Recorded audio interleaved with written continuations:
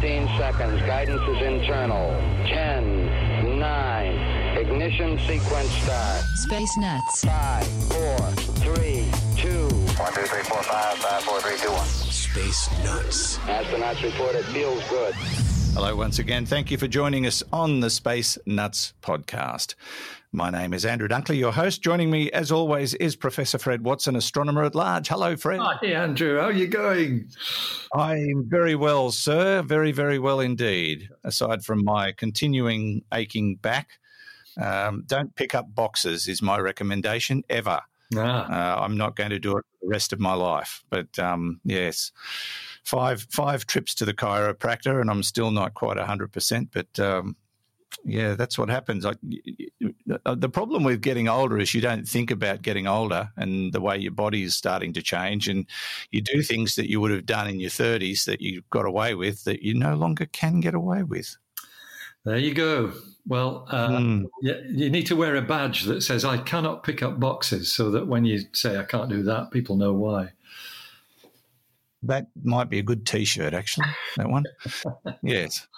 But we press on regardless. Now, today we are going to talk about free-floating planets. They think there might be more of them than stars, actually. That's a lot of planets floating around out there doing their own thing. While we're talking about stars, which we weren't, but we are, we're going to talk about our sun because it might have been part of a binary system at some stage, which we have touched on before, but there may be some new evidence by the sound of it to perhaps confirm that theory. And our old mate, the Space Doogie, is back in the news. I am so thrilled, because it sort of came and went and is never coming back again, to the best of our knowledge and belief. I was worried that it might fade away forever and we'd never be able to talk about it again, but here it is. And we're going to answer a question from Paul in Victoria, who wonders why we have never gone back to Uranus and Neptune since Voyager 2. The short answer, Paul, is that they had a committee meeting and they all decided that saying Uranus out loud was too embarrassing, so we're never going to go there again. I think they were all flushed with embarrassment over the name and decided that's just we can't put that on a media release, so we're never going back. We'll go somewhere else. That's my belief. I'm sure Fred's got another theory. We'll look into that. But first, Fred, let's talk about these free-floating planets, of which there appear to be many, many more than we might have originally considered. That's correct.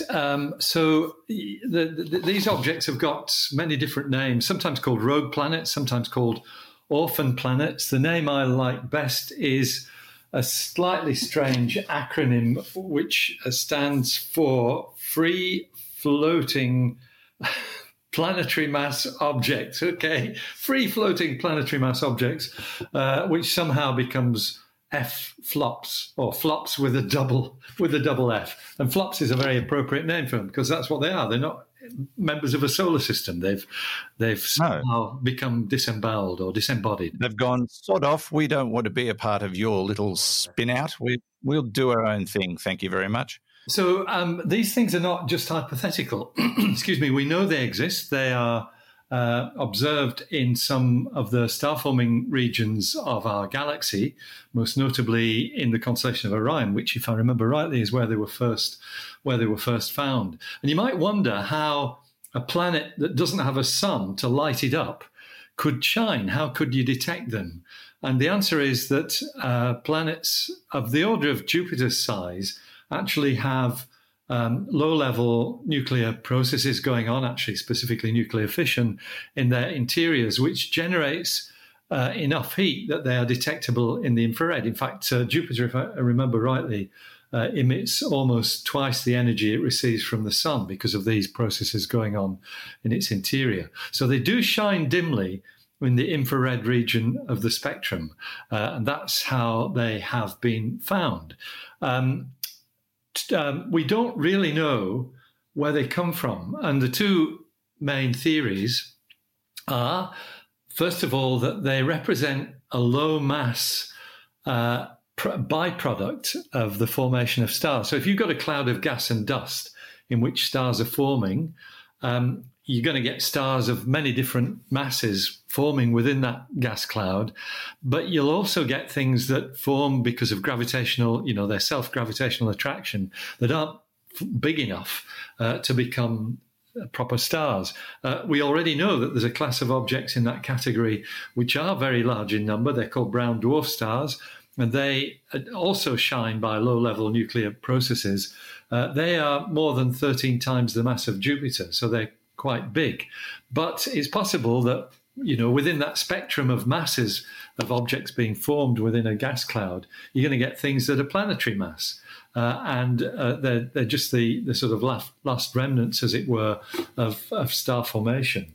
That's one theory. The other theory is that they may well be planets that have indeed formed in a solar system, but because of the gravitational interactions between those planets in that embryonic solar system early in its life, that one of these things has got kicked out.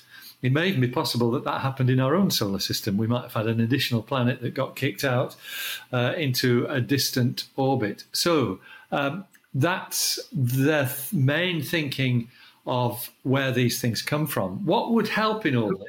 Could it be both theories, though? Yeah, it could be both. That's happen right. Both ways? Exactly. You could get a different, you could disentangle. If you have observations of enough of them, you would probably be able to disentangle whether it's one or the other or both of those theories. So that's why the story is in the news, because some work that's been done at Ohio State University has looked at, the possibilities for these objects, and they suggest that they may be, as you said in the lead up to this, the headline, that these things might actually outnumber stars. There might be more of them than there are stars. And that kind of makes sense if they're, the sort of leftover debris of star formation, that you might have many, many gazillions of these things forming along with bigger stars, which we know about. But the question these authors pose is why would we, not why, but how could we find them if they're there, if these objects are so numerous? And they point to an upcoming NASA mission, which is due for launch, not yet. I think 2025 is when it will be launched. It has the name of the Nancy Grace Roman Space Telescope. Nancy Grace Roman, I think she's one of the brains behind the Hubble Space Telescope. She was a NASA luminary. In fact, she was NASA's first chief astronomer, and also, as I said, known as the mother of the Hubble telescope. So that telescope is a space telescope. And it has the potential to find large numbers of these objects. How can it do that? By the process of gravitational microlensing, which is that phenomenon that any gravitating object, whether it's a planet, a star, a galaxy, or a cluster of galaxies, distorts the space around it. And if you have, for example, a planet passing between ourselves and a distant star, you can see the distant star, but you can't see the planet. But what you can see is the effect of the planet's gravitational field on the light of the distant star. It actually peaks up the light into, a signal. The light of the distant star gets brighter as the planet passes in front of it, which is completely counterintuitive. You'd think it would be the other way around, but in fact, the gravitational field of the planet magnifies the light of the star beyond. And it turns out that the Nancy Grace Roman telescope is perfectly suited to observing this kind of phenomenon. We already do see gravitational microlensing of planets. That happens with ground-based telescopes. There's a number of projects that look for that. So it's not a wild guess that this would happen. We see it already. But if you can do it from space with the kind of accuracy that this telescope will have, you're going to find more. That's the bottom line. And the more we know about these things, the more interesting they will become. Okay, so they're not part of a solar system. They're not orbiting a star. They've, for some reason, been ejected or formed in a situation where there wasn't an adequate enough star to orbit. So they've floated off somewhere. Are they all sort of within galaxy clusters, or are they or within galaxies, or are they perhaps floating between galaxies? Good question. Or a bit of everything. So that certainly the ones that have been detected are all within our galaxy, because they, you need to be able to observe a star beyond them in order to detect them. It's the light of that distant star that you're seeing changing, and so they're all within our galaxy, and in a sense relatively local, because our galaxy is a very dusty place. So even when we look at the Milky Way, we're only seeing stars 1,000 light years or so away, compared with the 25,000 light years that it is to the centre of our galaxy. So they'll be in our galaxy. The ones that have been discovered so far, I think there are some that have been found away from star-forming regions, but I'm not sure about that. Certainly the ones that were first discovered were within star-forming regions. Okay. We do know that there are objects that cross the galactic threshold, if I can use that term, and Oumuamua is one of those. It came from a different place. So I'm guessing these planets can do the same thing, or could potentially. Well, that's right. I guess in an extreme case, you could have one barging into our own solar system from a very distant solar system. Hasn't happened yet, as far as we know.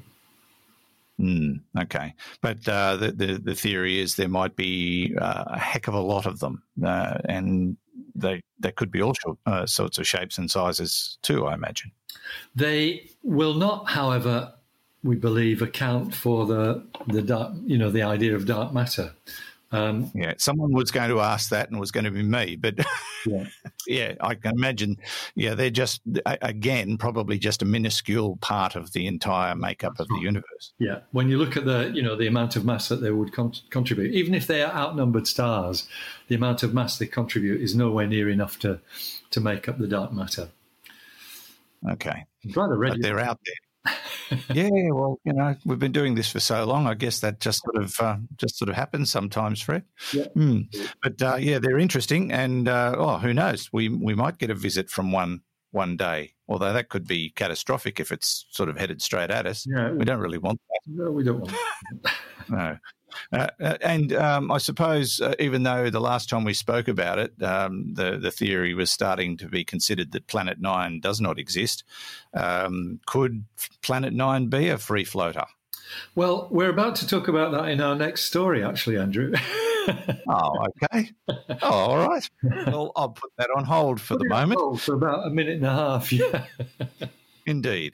You're listening to the Space Nuts podcast with Andrew Dunkley and Fred Watson. 0G, and I feel fine. Space Nuts. As always, I'd like to say thank you to our patrons, and there are many ways you can support the Space Nuts podcast. You can do that through patreon.com and sign up to pay voluntarily, of course, to support this podcast. There's also Supercast. It's spacenuts.supercast.tech. You can do a free trial for 30 days, and if you don't like it, well, you can give it up or you can keep going. There are various price structures within Supercast, so we have combo deals as well, so you can listen to multiple podcasts depending on what kind of fee you want to sign up for on Supercast. Another way of supporting us is to listen via YouTube, because the magic number on YouTube is 4,000. If we can achieve 4,000 downloads a week on YouTube, that benefits the podcast financially as well. So there are many ways you can support the podcast. I'm not going to tell you what you should or shouldn't do. It is purely up to you. It is totally voluntary. And if you're happy doing what you're doing, then I'm not going to tell you to change that. But as a patron, you do get bonus material and you do get the ad-free version of space nuts. Just saying. Now, Fred, let's move along. And we hinted at this a moment ago, but our sun may have had a twin, or it may have been part of a binary system. Now, we've talked about binary stars before, and they're not that uncommon, as it turns out. But our sun sits alone, but he or she or it may not have in the past. Exactly. And one of the reasons why this idea keeps cropping up is that we know when we study sun-like stars throughout the galaxy, a lot of them have binary companions, so that they start their life as a pair of stars. And in fact, it may even be that most of them started their lives with binary companions. And so if that's the case, then did the sun. And so this has been addressed by a number of scientists at the Harvard University in the USA. And they've essentially identified a couple of peculiarities of the outer solar system, which suggests that maybe there was a binary, the sun was part of a binary system when it was born. Now, before you imagine the sun looking like, something from Star Wars, so that you've got two suns rising in the sky and setting in the evening, this second sun that we might have had in the distant past, the suggestion is that it was very distant, 150 billion kilometers away. So far away that it actually would be a pinpoint of light, like a very bright star, not something, like a second sun. And that distance in itself tells you that it might not have been bound very closely to our sun, so that, if something came along, another passing star, for example, with a bit more gravitational attraction, it could have easily pulled it away, because 150 billion kilometers is a long way off. So why do these scientists from Harvard think that there is evidence in the outer solar system that we might once have had this companion star? And one of them is what we've just been talking about, Andrew, the idea of Planet 9. Now, they are assuming that Planet 9 will be found. So this bit of work and this part of the work makes the assumption that Planet 9 is really there. They've got more evidence than just that, which I'll come to in a minute. But if Planet 9 is found, it turns out that it's very difficult to explain its presence, particularly its elongated orbit, without there having been a binary star companion. In other words, if you find Planet 9, then that's relatively strong evidence that the sun was once part of a binary system. You and I have spoken recently about the idea that some scientists are thinking Planet 9 probably isn't there because they've reanalyzed the distant Kuiper Belt objects whose elongated orbits seem to align, which is the main reason why people like Mike Brown, who's one of the principal advocates for Planet 9, he's at Caltech, that's what they've pointed to for the suggestion that Planet 9 is there. Some other astronomers have said these alignments are not real. When you do the statistical analysis, there isn't an alignment of outer solar system objects, so Planet 9 isn't there. So that's one that is still in the mix, and no doubt you and I will go on to talk about this for decades and bore our listeners to death with the idea that Planet 9 may or may not be there until it's found, and then that will sort out the answer. So that's the quandary, isn't it? If it's found, yay. If it's not found, we're going to keep looking for it. Yeah, exactly. until the evidence for it disappears. But I don't think it has done yet. I'm a bit enthusiastic about Planet 9. I think it will turn up one day and surprise us all. And that means then that you've got good evidence that maybe there was a binary companion to the sun. The other evidence, though, is something that we do know is there, and that is the Oort cloud. This cloud of comet cometary debris, really. It's a spherical shell at a very high distance from the center of the solar system, way beyond the icy asteroids that we call the Kuiper Belt. And it's basically this sort of shell of icy objects, some of which occasionally fall into the inner solar system, and we see them as comets. It's that reservoir, if you like, of cometary debris proposed by Jan Oort about the time of the Second World War. I think in the 50s was when he proposed that idea. And it's a very, very convincing explanation for why we see comets coming into the inner solar system at all angles. They don't just come in the plane of the solar system. And basically, you know, the ideas that we have, the theories that we have for how solar systems are formed, say that you should get this phenomenon. You should get a shell of really icy objects way out in the depths of the solar system that is spherical rather than flat like the inner solar system. So we know the Oort cloud exists, but it turns out that it is rather difficult to explain its stability unless there was this second sun in the solar system. So that is the evidence that the scientists point to, principal evidence as well as Planet 9, that you know, it's why we have an Oort cloud. They are suggesting that for the first 100 million or so years of the solar system's existence, which is actually a very small part of it, bearing in mind that it's 4.6 billion years old, that that's when that companion star was lost, because that early in the solar system's history, it would still be in the star forming region, the cloud of gas and dust that it was formed in. And so what you've got is a lot of other nearby stars which at that distance, as I mentioned earlier, could pull it away, because there's such a dense, you know, such a high density within that star-forming region. So that's where this sits at the moment. There's an interesting paper on this, which is in the Astrophysical Journal Letters, one of the leading journals in astronomy. So it's not, you know, not a fly-by-night idea coming from a bunch of crooks like you and me. It's actually coming from a reputable university, and it's in a reputable journal. I personally hope there is a Planet 9 and we do find it. So do I. Be a pretty exciting discovery, and hopefully they'll find it soon. You talked about the Oort cloud and how it might have existed because of a binary star system, as you discussed.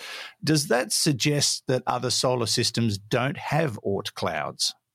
That's right, and that's something we really don't know about. You know, the Oort clouds are essentially invisible. Unlike rogue planets or orphan planets, they don't have any heat sources of their own. They're cold, they're icy, they're small enough that you don't really have any nuclear decay of uranium or anything like that. So they're very, very difficult to detect. And so, you know, the possibility is that there may be an Oort cloud around every star, but we just haven't got the wherewithal to observe it. On the other hand, as you say, if you only get an Oort cloud if you've got a star forming as a binary pair, then they might be rarer, although binary stars, as I said at the beginning, are still thought to be actually in the majority in sun-like stars. Yeah. I suppose, like me, a lot of people think when you've got binary stars, it is like that amazing scene they created in Star Wars with two big suns rising. But as you suggested, they don't have to be close to be together to be binaries. So there's a lot more variation in the definition of a binary than people might think. Yeah, exactly. So what that's telling you is that gravity works over very long distances, and you can have things that are a really long way apart but are still gravitationally bound to each other. One is going around the other. Yeah, very interesting. All right. You are listening to the Space Nuts podcast. Andrew Dunkley here with Fred Watson. Roger, you're loud and clear here also. Space Nuts. Now, if you would like to ask us a question, we've decided we're never going to do that again, so forget it. Or you can send us the question any way you like. One of the ways you can send us a question is to go to our website, spacenutspodcast.com, click on the AMA link, and you will find a record button. And if you've got a device with a microphone, and that can include a smart device or a laptop computer or something along those lines, just press record, say, "Hi, I'm Fred, and I want to know if such and such." It's as simple as that, and then you can just it will download the question to our database, and we will have it instantly. It's really that simple. Or you can do it the old-fashioned way and send it via email. Who would have thunk that in 2020, referring to email as the old-fashioned way of sending us a question would be a thing? But there it is. But, we love your questions, and please send them in. Now, Fred, we do have a question from Paul in Sunshine, Victoria. And thank you, Paul, for sending us your question. I've often wondered why we haven't sent any spacecraft to Uranus and Neptune since Voyager 2. I understand that the Voyager probes took advantage of Jupiter and Saturn aligning with them, and that we still need gravitational assistance from Jupiter. However, surely every 12 years or so, Jupiter will be in a good position to help a spacecraft get to the gas giants. There's still so much to learn about these two planets and their moons that surely there is the opportunity, and we will explore these mysterious worlds further. Love the show. Thanks and regards, Paul. He brings up a very good point. We've done Saturn, and we've done Jupiter, and we've done Mars, and we've done Venus, and we've even done Mercury. But Neptune and Uranus seem to sort of be the second cousins twice removed when it comes to exploration. Is there any particular reason why we haven't gone back? They're just boring, not interesting, or something? Well, they are interesting, and as Paul mentions, they're ice giants. They may have an icy core. Right. They've got a gassy envelope. We often call them gas giants, but they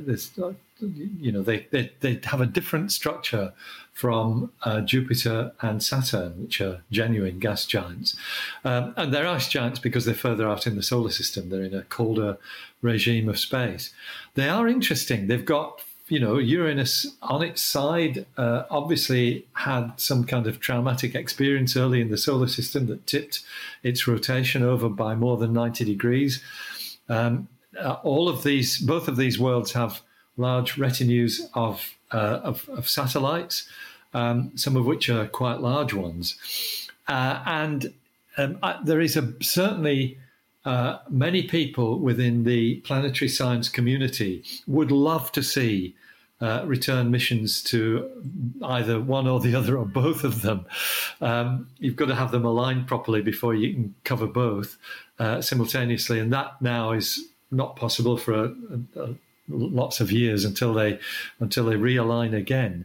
But I think the bottom line is that those voices of people who would love to send missions back to those planets, they're kind of overwhelmed by the science that in some ways is more exciting, more immediate, because the bottom line is that there is only a limited bucket of funding that you can draw on to do this.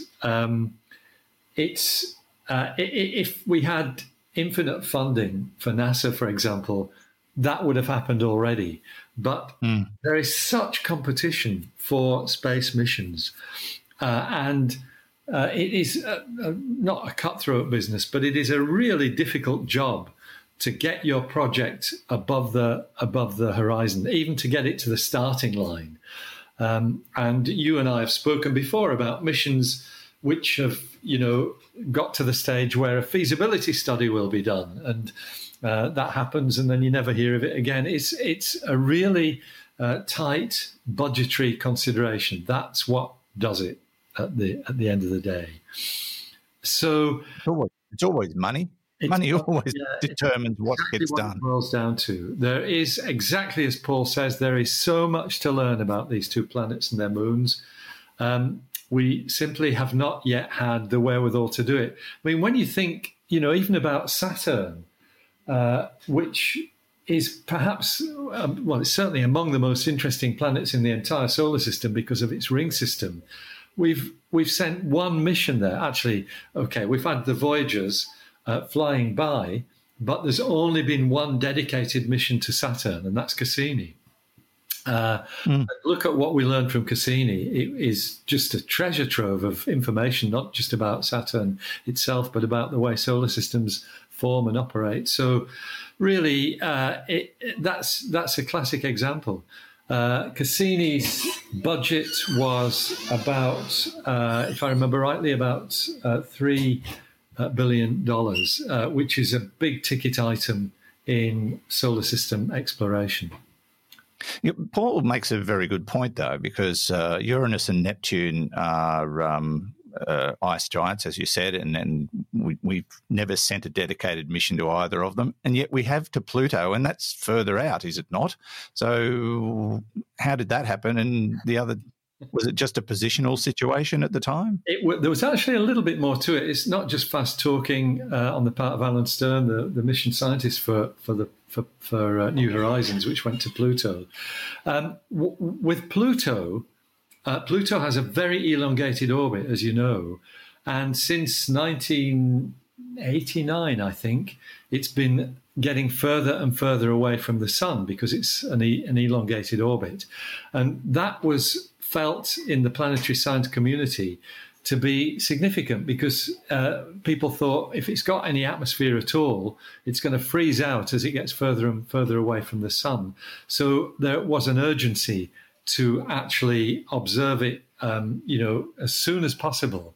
And that's also why New Horizons was the Lamborghini of spacecraft. It was one of the fastest missions ever launched, got there within 9 years, in fact, out to the distant solar system. It was done on the cheap, but it was astoundingly successful.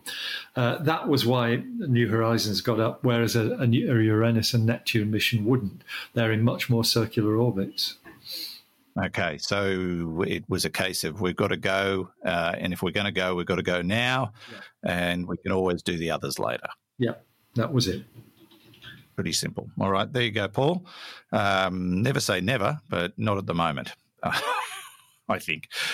You're listening to Space Nuts, Andrew Dunkley and Fred Watson. We don't have another question, Fred, but we are going to visit my old buddy, the Space Doogie, which is back in the news.